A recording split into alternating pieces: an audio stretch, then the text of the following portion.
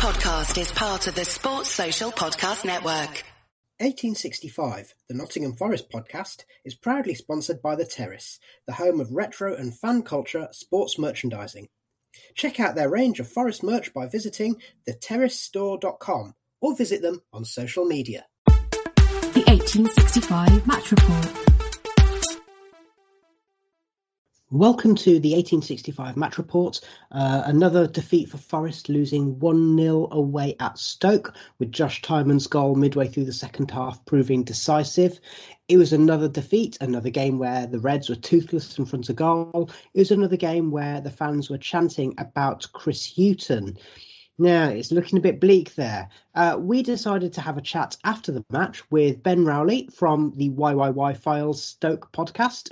Now, Ben, there was not much goalmouth action at either end in the first half, and so Forest would probably have been fairly pleased to hold the game at half-time. Now, in the second half, Stoke were able to turn at the wick a little bit. So there's no real surprise when they scored a goal. And unfortunately, there's no real surprise that Forest didn't really have any answers to that. Firstly, were you happy with the result? And secondly, what did you make of Forest's lack of cutting edge? Well, firstly, thank you for having me on. It was another good Stoke win this season. I mean, I don't think that we were absolutely scintillating for the entire game, but I think that we were good value for the win. Some really good pressing from the likes of Jacob Brown and Josh Tymon, who have been doing that since the start of the season. A nice bit of quality in there as well from the midfield, some solidity at the back. And just bringing players like Romain Sawyers on, it's just wonderful to see from our point of view. On the other hand, for you guys, you remind me a little bit of when we were under the likes of Nathan Jones and Gary Rowett. When we scored, the heads went down. And don't be wrong, I think you turned it on in the last 10 minutes or so. But by that time, it was too late. And you guys just look bereft of confidence. And I'll be so surprised if your manager is still there come the end of the weekend. Well, you mentioned Josh Tymon there. We know his name, of course, as one of our tormentors-in-chief in that horrible night for Forest fans when we failed to make the playoffs under Sabri Lamouchi. He was named as Stoke's man of the match. Now, the other thing about Stoke is that they've gone into the season with a different formation, slightly different tactics. And in contrast, one of the criticisms of Chris Hughton is that the way that Forest play is so one-dimensional. Did you expect Forest to come up with a bit more of a response after they went a goal behind? In word for Josh Tymon, I've just got pictures in my head that when you saw him on the team sheet, you got the flashback dog gif, if anyone knows their memes on Twitter and social media. Did I expect Forest to have a plan B? Not particularly, not when you've been on the run of form you have been. Don't be wrong, I think Chris Hughton has proven himself as a good manager at this level, but it's not always about that. It's how can you get the group of players galvanised?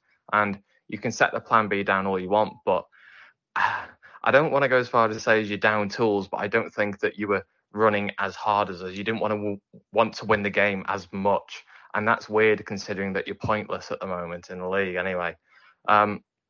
It's tough for you guys. I feel sorry for you.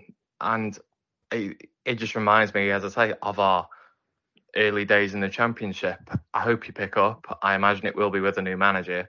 But if you want to survive this season, you've got to play better than you did today. I mentioned that the fans have turned against Hughton. It's not just the defeats this season, but it's also the bad run from dating back to the last third of last season and the total lack of cutting edge, really. Now, as a home fan, have you ever heard the away fans singing so vociferously against their own manager when you'd be expecting them to support the team? Have I heard away fans sing against their manager so fiercely? Yes, I have. We've done it before. We've done it when we had Tony Pulis and we got rid of him during our Premier League campaign. I heard it when we were losing 1-0 to Coventry when then I think they were in League Two and we were in the Premier League. We lost to them in the Cup. I heard it against Gary Rowett. I heard it against Nathan Jones. It's unfortunately just, as I say, another one of those situations where the manager just doesn't seem to click with the club, and we've seen it. Nathan Jones reminds me of it more than most, I think. You know, a great promising manager, perhaps not even at the level of Chris Hughton, but couldn't apply his stamp on the club despite us really wanting him to do well. And it's just one of those situations where, as I say, I don't know where you go from here. It's going to be a hell of a turnaround. Teams have done it before. We had a really bad run of form under O'Neill last season, and look at us now. But it's not looking good, is it? No, it's really not looking good at all. With the fans taking against Houghton, there is obviously a debate about whether it's best to stick or twist. Now, let's be honest, okay? From as far as fans are concerned, get rid. The noises are that the club is more supportive of Houghton than the fans are, and I guess that's not hard. But as an outsider, would you say that there is any hope for Forest under Houghton, especially if they can sign players like James Garner, somebody who can help that transition from defence into attack? In short, Ben, do you see any hope for Forest? I think there's always hope for a football club. I mean, sometimes look at Hull a couple of seasons ago when they lost their two best players. They were, pushing for playoffs in the Championship and they finished rock bottom after their January transfer window. It can just turn like that if you sign someone like James Garner, who I know that we've been interested in ourselves.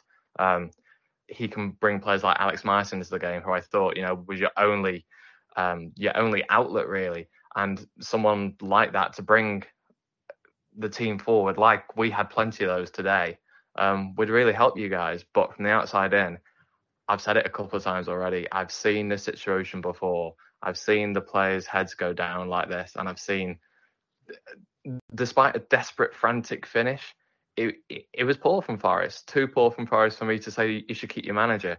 I wouldn't be surprised if he was gone before the weekend. And I'd be worried if he wasn't. Well, with that, I say thanks to Ben. You can find out more about Ben's work by looking for the YYY files, that's the letter Y, via Twitter or your favourite search engine. And after the match, I was asked to appear on TalkSport 2's Game Day phone-in, where I was asked about Chris Hughton's future and what it is that's been going wrong at Forest. Unfortunately, I can't bring you the audio, but I can tell you a bit about the conversation. I was asked by Ian Danter, the presenter, who pointed out that the last few managers have failed, and I pointed out in return that the failings of the club are systemic. It's down to lack of strategy, and that's what's been letting managers down as well as letting the club down overall. So if there's a new CEO and there's a new strategy and there's a new transfer policy, the next question is Chris Hughton going to be the man that they trust to make things happen on the pitch? The fans are clearly not happy, and it remains to be seen what the club will do, especially as there's the little matter of the derby match coming up before the international break. Keep supporting the team, and thanks for listening.